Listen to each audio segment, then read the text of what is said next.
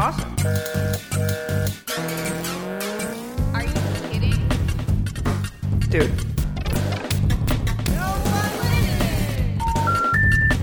No one's listening. Well, no one's listening. You know, when I went to, this is totally off the topic of video news releases, but this is just a funny story about the prom. When I went to the prom, the guy was so nervous putting the corsage on. It wasn't even the one with a pin. It was just a wrist one. He was shaking so much, he dropped the corsage. Oh, I thought you were going to say he, poked you with the No, it was just a wrist on. one. You just slide it in. Well, that's good. You were safe. I'm sorry. We need to go back to Craig and how wonderful he is in my life. No, let's move on. Let's just move on. I didn't mean that. Luckily, we can edit this for the podcast. This is the kind of stuff Chris always keeps on for the podcast, Exactly. though. He always keeps on. I don't know what even we're moving on to. Do we have another... Oh, we're going to Noam Chomsky? That's what I'm saying. Let's get to the good stuff. It's all been good, but come on. Noam Chomsky. We've been waiting for this. I don't know what kind of introduction music we can have for this, but I just want everybody to know I talked to Craig Newmark and Noam Chomsky in the same day. Okay. Not too shabby. Like two men that have changed my life and the lives of so many people. It's awesome. Colin, wrap it up. I mean, stop talking.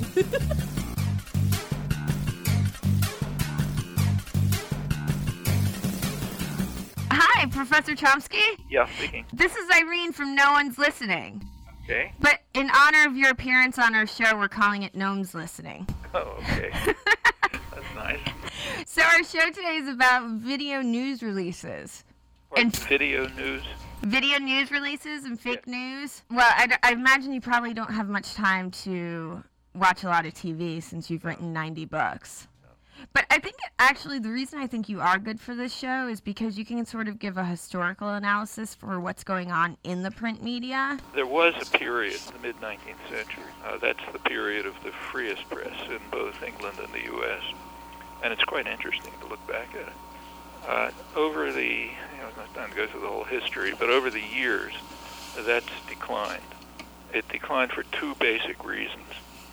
One reason is the increased capital that was required to run a competitive press, with a lot of glitz and popular appeal and so on. And as capital requirements increased, that, of course, led to a more corporatized media. Right. The other effect is advertising. In the 19th century, the United States had something kind of approximating a market system. Now we have nothing like a market. That they may teach it in economics courses, but that's not the way it works. And one of the signs of the decline of the market is advertising. Right. So if you have a real market, you don't advertise, you just give information. So, for example, there are corners of the economy that do run like markets. For example, the stock market is a market. If you have 10 shares of General Motors you want to sell, you don't put up an ad on television with a sexy model holding up the 10 shares saying, ask your broker if this is good for you, it's good for me, or something like that. What you do is you sell them at the market price. Right. If we had a market for, say, cars or toothpaste or whatever, lifestyle drugs, you do the same thing. I mean, GM would put up a brief notice saying, here's the information about our models. Well, you've seen television ads, so I don't have to tell you how it works. One or two. Yeah. The idea is to delude and deceive people with imagery. That's where I learned about you. Right. I'm kidding. Well, look, it's true. We all, and everybody knows it. We may not think about it, but we know it. And the same has happened to the print media. I mean, by now there's, if you take the New York Times, for example, they have something called the news hole. When the editors, lay out tomorrow's newspaper, first thing they do is the important things. They put the ads around. And then they have a little bit left that's called the news hole, and you sort of stick in things there. Quite apart from that, the media themselves are just big corporations. So, of course, they represent the interests of their owners, their market, which is advertisers. and for the elite newspapers, the more or less the managerial class, educated population they deal with. And the end result is you get a very narrow perspective on what's new, the world is like. But then what would be the alternative? I mean, I guess that's where I'm searching. It would be a free press, and it's it's not hard to imagine. There actually was one in the mid-19th century. So that would mean a press that is not reliant on on massive capital concentrations, corporate ownership, that is not reliant on advertising for its revenue, and that would involve engaged people who are interested in understanding the world and participating in reasoned discussion about what it should be like. Right. I mean, that's it's not inconceivable. Right. I mean, it's actually crazy. I don't know if you know how these video news releases work. There's actually PR agencies that, I mean, they don't even try to be covert about it. No, it's wide open. They'll be called VNR PR agency. Yeah, I mean, it's very open. Anybody who's looked, take say television, in the industry, when they have an hour program, whatever it is, a comedy, a cop show or whatever, in the industry there's what's called content and fill. Right. The content is the advertising. The fill is the car chase or the sex scene or something. No. Supposed to keep you going between ads. And if you look at a television program, actually I do it sometimes because I'm intrigued, the creativity and the imagination and the expenses and so on are for the ads. The car chase you can pull off the shelf. Unbelievable. And in fact, this has led to a serious deterioration of the political system. I mean, we don't have anything even resembling a democracy anymore. Take a look at the last campaign. The campaign is run by the same people who sell toothpaste, and exactly the same PR agencies. And when they sell a candidate, they do it the same way as when they sell, a lifestyle drug. You don't put up information about the candidate. What you do is create deluding images to delude and deceive. Right. Well, the population knows it. So a very small number of the population, about 10% of the voters, literally, knew the stance of the candidates on issues. And it's not because they're stupid or uninterested. It's just like you don't know the characteristics of toothpaste. Well, it's a one-way mediated relationship, and hopefully that's what this show is about. We talk about media and media ethics, and it's not always related to politics. I mean, it's related to entertainment and everything, because hopefully we can change that and people can start questioning their relationship. There's really two separate questions about the media, which are usually muddled. One is what they're trying to do, and a second one is what's the effect on the public. That's a different thing. The effect on the public isn't very much studied, but to the extent that it has been, it seems that among the more educated sectors, the indoctrination works more effectively. Among the less educated sectors, people are just more skeptical and cynical. Right. So what can we do? Because now I'm depressed. Well, we're I think it's a very optimistic future, frankly.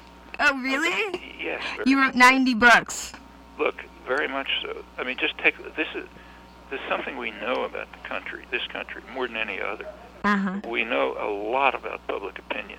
It's studied very intensively. That it's the fickle? results are very rarely reported. Right. But you can find them. It's an open society. You can find them. And what they show is remarkable. What they show, first of all, is that both political parties and the media are far to the right of the general population on a whole host of issues. And the population is just, disorganized, atomized, and so on. This country ought to be an organizer's paradise. And that's why the media and the campaigns keep away from issues. They know that on issues they're going to lose people. So therefore you have to have, you portray George Bush as look, he's a pampered kid who came from a rich family, went to prep school, an elite university, and you have to present him as an ordinary guy, who makes grammatical errors, which I'm sure he's trained to make. He didn't talk that way at Yale. And fake Texas twang, and he's off to his ranch, to cut brush or something. Right, to go fishing. That's like a toothpaste ad.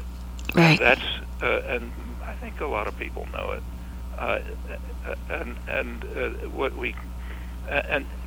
Given the facts about public opinion, it means what's needed is something not very radical. Let's become as democratic as say the second largest country in the hemisphere, Brazil. I mean, their last election was not between two rich kids who went to the same elite university and joined the same secret society where they're trained to be members of the upper class and can get into politics because they have rich families with a lot of connections. I mean, people were actually able to elect a president from their own ranks. Right. A man who was a peasant union leader, never had a higher education, and comes from the population. They could do it because it's a functioning democratic society. Tremendous obstacles, repressive state, huge concentration of wealth, much worse obstacles than we have. But they have mass popular movements. They have actual political parties, which we don't have. There's nothing to stop us from doing that. I mean, we have a legacy of freedom, which is unparalleled. It's been won by struggle over centuries, never given. Right. And you can use it, or you can abandon it. That's a choice. But don't you think, to some extent, maybe people don't even realize their own discontent because of the media? No, I think people are very discontented, and the attitudes towards the media are very cynical and skeptical. Well, the attitudes towards the media, but because we're not banding together, they almost feel that sort of detachment. Well, they don't know where to get angry or who to band with. That's true, yeah. But that's, again, the lack of democratic structures. Right. I mean, if you have popular movements, and that's why are unions so detested by elites? Because unions are one of the few ways in which, people without great privilege, working people, can actually get together for a workers' education, for interaction, for participation in the political arena, and so on. So therefore, they have to be destroyed. And there's many others. It's true, it's a very atomized society, and there are a lot of reasons for that. I mean, the United States has gone through, the last 25 years, when it's gotten much worse, the U.S. has gone through a unique period of economic history. Real wages for the majority of the population have stagnated or declined. Yeah. Working hours have gone way up. Way up. They are now about the highest in the industrial world. Wages are about the lowest. And people are dead from infancy. I watch children's television with my grandchildren sometimes. From practically infancy, you are deluged with propaganda about how your life depends, your value as a human being depends on how many useless commodities you have. A product, yeah. So, and so you have a working family, husband, wife, working to keep food on the table. Their kids want to buy everything there is, so even though they don't need it or want it, then you go deeply into debt, and then you're trapped, and you don't have time to talk to people. You don't know what your neighbors think. Popular attitudes are just not reported. Sometimes it's fantastic. So after the federal budget came out last February, the major public opinion institute in the country did a careful poll of people's attitudes toward the budget. Well, it was just like about a mirror image of what the budget was. Where federal spending is going up, military, Iraq, Afghanistan, people wanted to go down, large majorities. Where it's going down, same large majorities, people wanted to go up. Social spending, education, renewable energy, support for the United Nations, and so on. A huge majority wants to rescind Bush's tax cuts for the rich, people over $200,000 income, and so on. How was that reported? Well, actually, a friend did a database search on it. Zero. Really? Not one newspaper in the country. So what's going on? Town in Iowa. Are they scared? Are these... Because I've interviewed some journalists for the show, and... Look, they just have internalized the values They're not. They'll tell you, and they're correct, that nobody is ordering them to do anything. That's right. Nobody's ordering them to do anything. That's what they say. The indoctrination is so deep Right. that educated people think they're being objective. Actually, this is a point that Orwell made. I mean, you and everybody else has read Animal Farm, I'm sure. Mm-hmm. But you and everybody else hasn't read the introduction to Animal Farm. There's a good reason for that. It was suppressed. The introduction was found 30 years later in Orwell's unpublished papers. The introduction to Animal Farm says basically, look, this book is a satire on a totalitarian state, just an enemy. But he said, I'm going to talk about England, free England. And what he said is, well, in free England, it's not that different. Without state coercion, he said, unpopular ideas can be suppressed and are. And then he described how. Didn't go into much detail, but he said partly it's the result of the fact that the press is owned by wealthy men who have every reason not to want certain ideas to be expressed. But the more important reason, he said, is a good education. By the time you've gone through, Oxford and Cambridge, and here we could say Harvard and Princeton and so on, or even, less fancy places, you have instilled into you the understanding that there are certain things it just wouldn't do to say. That's absolutely true. And that's what a good deal of education is. So the people who come out of it, and there are many filters, like if people try to go off, become too critical, there are many ways of discouraging them or eliminating them or one way or another. Some get through, and that's not a uniform story. There are plenty of journalists with integrity and honesty, and many of them, some are personal friends, will give a much harsher picture of the media than I do because they've actually had to live with it. But the basic points that Orwell made are, I think, fundamentally correct. The more educated you are, the more indoctrinated you are, and you believe that you're being free and objective, whereas in fact you're just repeating state propaganda. Well, and I feel like one of the things with academic readings is we can trace the source. Somebody will make a quote, and we can trace and find that out. So, for example, you can trace what I just said about popular attitudes toward the budget. Right. But the point is you have to do an individual research. Exactly. And who's going to do that? For every newspaper article you read. If some guy comes home from a 50-hour week, his wife's working 50 hours, the kids are demanding this and that, is he going to have time to carry out an individual research project? Certainly not if he has a puppy dog, too. Yeah, that's what popular associations are for. When you have unions, political parties, women's groups, whatever it may be, people can get together and do those things. Individuals can't do it. Well, that's what we're going to try to do. That's what we're doing here at No One's Listening. We're getting people to talk because I think that's one of the problems with the media. You talked about filters and what makes it through the filter. The truth of the matter is that NPR is not that different. So I listen to NPR when I'm driving right. As long as I can stand it. That's supposed to be the liberal media. Oh. And you just take a look at their reporting. So, for example, last night I was listening to the reporting on Bush's speech about, how to get victory in Iraq. Just imagine, do an experiment, thought experiment. Suppose you were in Russia, under Brezhnev, or let's say in the early 80s, you're in Russia, and you heard reports about the war in Afghanistan. Well, I'm sure it would have been the same thing. They would have discussed how can we get victory, how can we destroy the terrorists, will this tactic work, will that tactic work, we're losing too many soldiers, and so on. Yeah, just like the most liberal journal in the United States. Did anybody ask the question in Russia, do we have a right to invade another country? No. Can you imagine anyone asking the question here? No. But in Russia, there's a difference. That was totalitarian control. You said the wrong thing, you go off to the gulag. Here, it's just willing subordination to power. Nobody can please you. Well, I think it's because what makes it through the filter is the only thing people see, and so they latch onto that and don't even know to question other things around it. It's indoctrination so profound that educated people can't even understand the question that I just raised. Try it with journalists. Ask, can there be journalism, say, about the Iraq War, which is something different than a college newspaper cheering for the home team?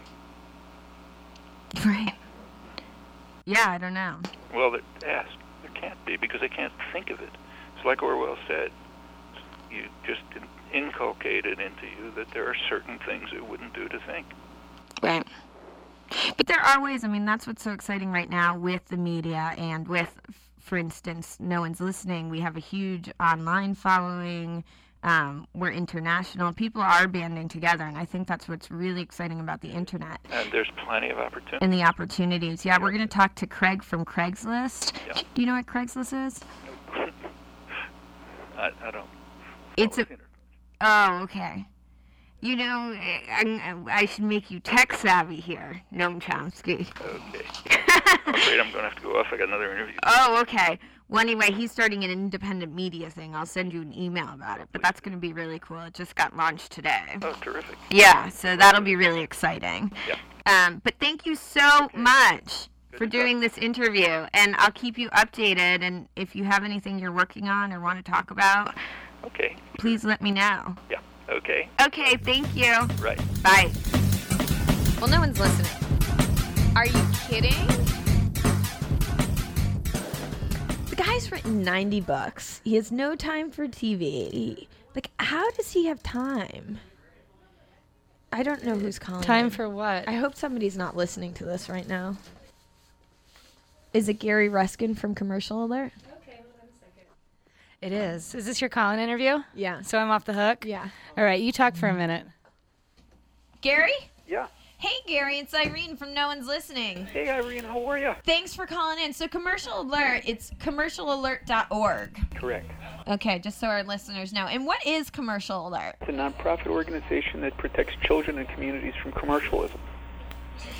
Well, I mean, not like a superhero protects. You're a watchdog group, right? Yeah, we're a watchdog group. We're an activist group. So how do you protect us? You make sure that there's not a constant bombardment of products? By research, lobbying, litigation, organizing, reports, emails, basically whatever it takes. Uh-huh. So, give me an example. A couple of days ago, we found out that the National Park Service is trying to allow itself to be sponsored by corporations and then to let itself be used in ads, say, by ExxonMobil or someone like that. Uh-huh. So what we did was we, did the legal work to figure out that this was so. And we are generating thousands of emails to the National Park Service saying, don't do this. Good for you. Yeah, thanks. So do you think emails work as well as letters?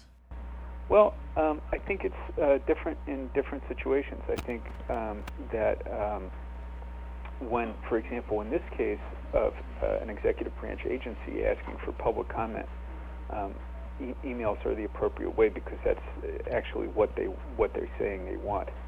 I think in general, the form of communication matters less than the amount of effort that was put into it. And so that people just take much more seriously communications, whether they're on the phone or emails or letters that are well-researched and well thought through and well-written.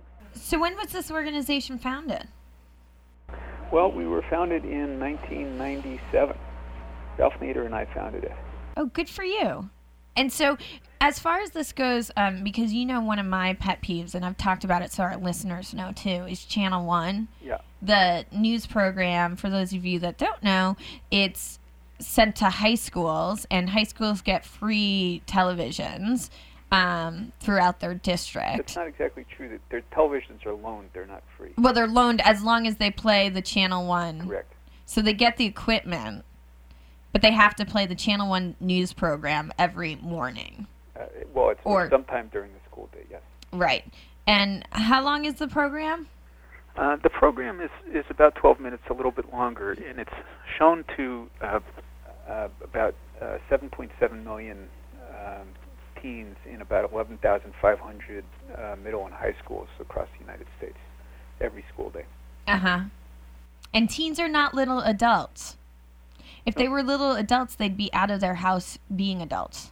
That's exactly right. They're minds that are still shaped and being molded, and that's what I think is dangerous, because I think they've gotten in trouble a lot for product placement and more fake news, things that come from like Singular One, and the news reporter will talk about it. Or well, there's it's basically forced watching of at least 2 minutes of ads plus other commercial content and product placements for 7.7 million teens every school day, and these are teens who may not understand how product placements work and the wily ways of advertising.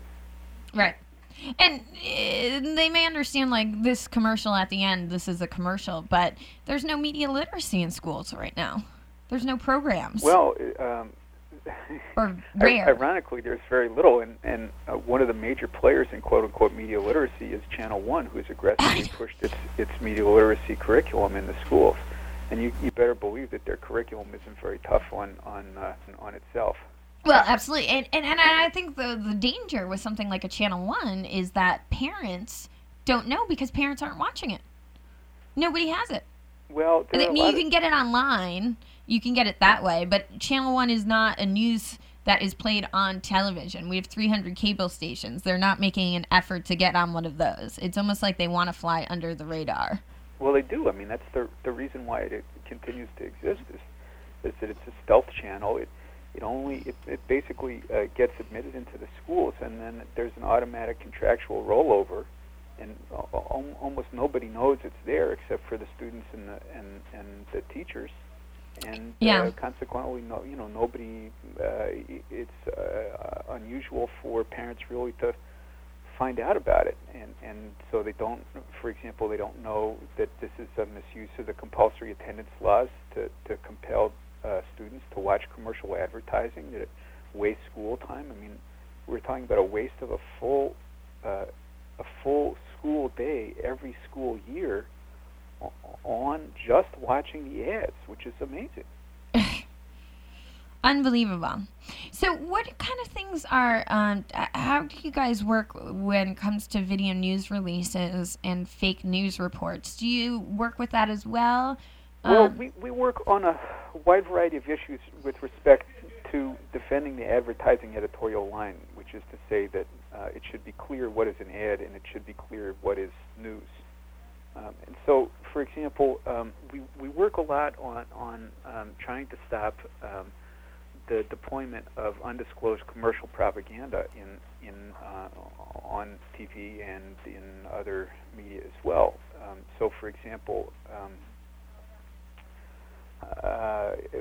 one of the things that's happening right now is a number of Gannett-owned TV stations are changing their morning talk shows to a format where advertisers are allowed to pay $2,000 or $2,500 for segments. Oh, for sure. So this is now the new morning talk show, format in Minneapolis, in Denver, Cleveland, Atlanta, Sacramento.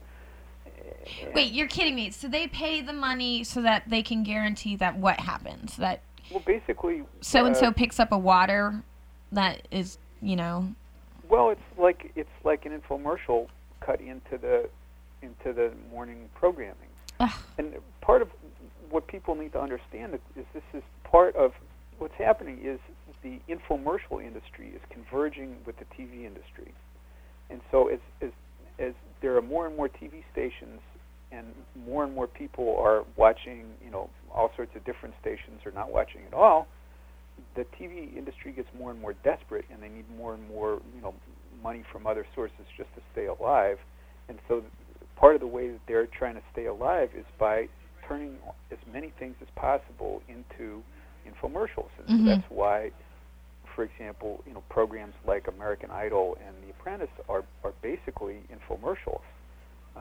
And so this is why structurally we're seeing the TV industry converge with the infomercial industry. You're right. Right.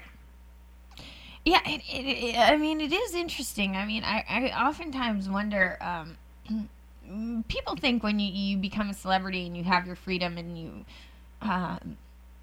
could potentially have a voice, how many of them use that voice and that opportunity to advertise for Pepsi or Sprite. You know, like Michael Jordan. I don't think it was drinking 7-Up. Well, it's true, and it's not the Gatorade they're sweating. How many sell out for products, and how few have the integrity to say, no, I'm not for sale. I mean, to me, it's really bizarre. Well, it is. I mean, one of the problems is, of course, that they don't get much criticism for selling out. I mean, one of my heroes has always been Neil Young, because Neil Young says, my songs are for you, and they're not for anyone else, and they're not for selling.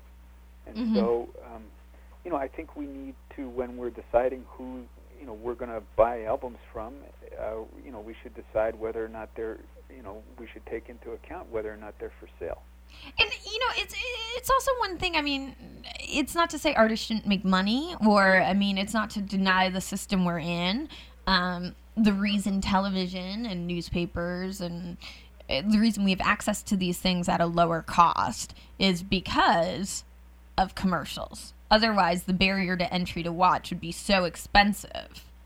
Absolutely. I mean, we're not against advertising or marketing per se. We accept it as part of the circus of American life. But at the same time, what we're seeing is a creep of advertising into every nook and cranny of our lives and culture. That increasingly advertisers understand that they're very unpopular now. For example, there was a poll last year that said that 65% of Americans want more limits and regulations on advertising and marketing. And so their response is to try to come up with ways to force you to watch ads. And so Channel 1 is a good example of that, and so is pre-movie ads in the movie theater. But also what you're talking about as well is another example, ads on ATMs, gas pumps, and there's a wide variety of these new kinds of ads that they're basically forcing you to watch. Increasingly, mass transit systems are adopting these sorts of video coercive video screens. And you can't or the elevators now. Elevators. That was like the big thing when elevators came out with little TVs, so you watch it going up. Right. You all watch TV. Absolutely. Well, I think we should have a choice. We ought to have the right to be let alone if we want it. And so I think that's ultimately the answer is to demand the right to be let alone. We have a right to be let alone to some extent within the privacy realm, and this is just another form of privacy. It's the privacy of our own minds and to be able to use our own faculties as we see fit. But you're right, especially with respect to children, this is a very serious issue because American children are suffering from an epidemic of marketing-related diseases like obesity, type 2 diabetes, probably pathological gambling, alcoholism, and millions of kids are going to die from the marketing of tobacco when they get older. This is a national tragedy and a national public health emergency. Right. There's extensive psychological literature on this that shows that children under 8 and really under 12 just simply don't have the intellectual capacity or experience to understand advertising. But it's even true for a lot of adults that they don't understand. I mean, when you have people don't understand it. It's like there are psychology PhDs who are, among others, who are making these ads. I mean, they're extremely sophisticated, complex ads, designed to motivate people to want products, and it's not just a simple thing. And it's like a complex psychological tool, being brought to bear on a 6-year-old, and it's just totally, a mismatch of resources. And of course, the kids can't figure it out, and of course, they can't defend themselves. Right. Even parents who are really diligent about trying to make sure that their kids don't grow up corporate, it's really hard for them to screen out even most of the messages because the advertisers have very consciously, and they talk about this in their own conferences, have consciously tried to surround kids with ads, even ads that plenty of ads are not under control of the parents. For example, again, we go back to Channel 1, where parents can't really stop kids from watching Channel 1 in schools because it's part of their school day. Right. And teachers can't. because the district made a decision because of money or for whatever.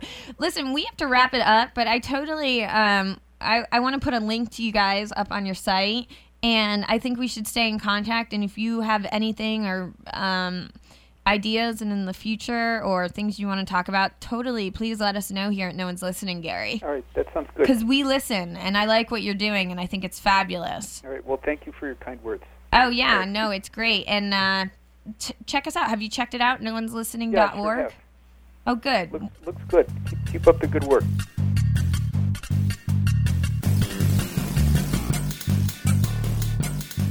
Okay, so now, he was a really good interview. I really like Gary. He has a lot of good things to say.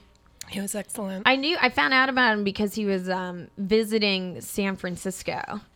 And so I said, oh, I like your organization. You mean like he was walking down the street as a tourist? And you Yeah, and then I attacked him.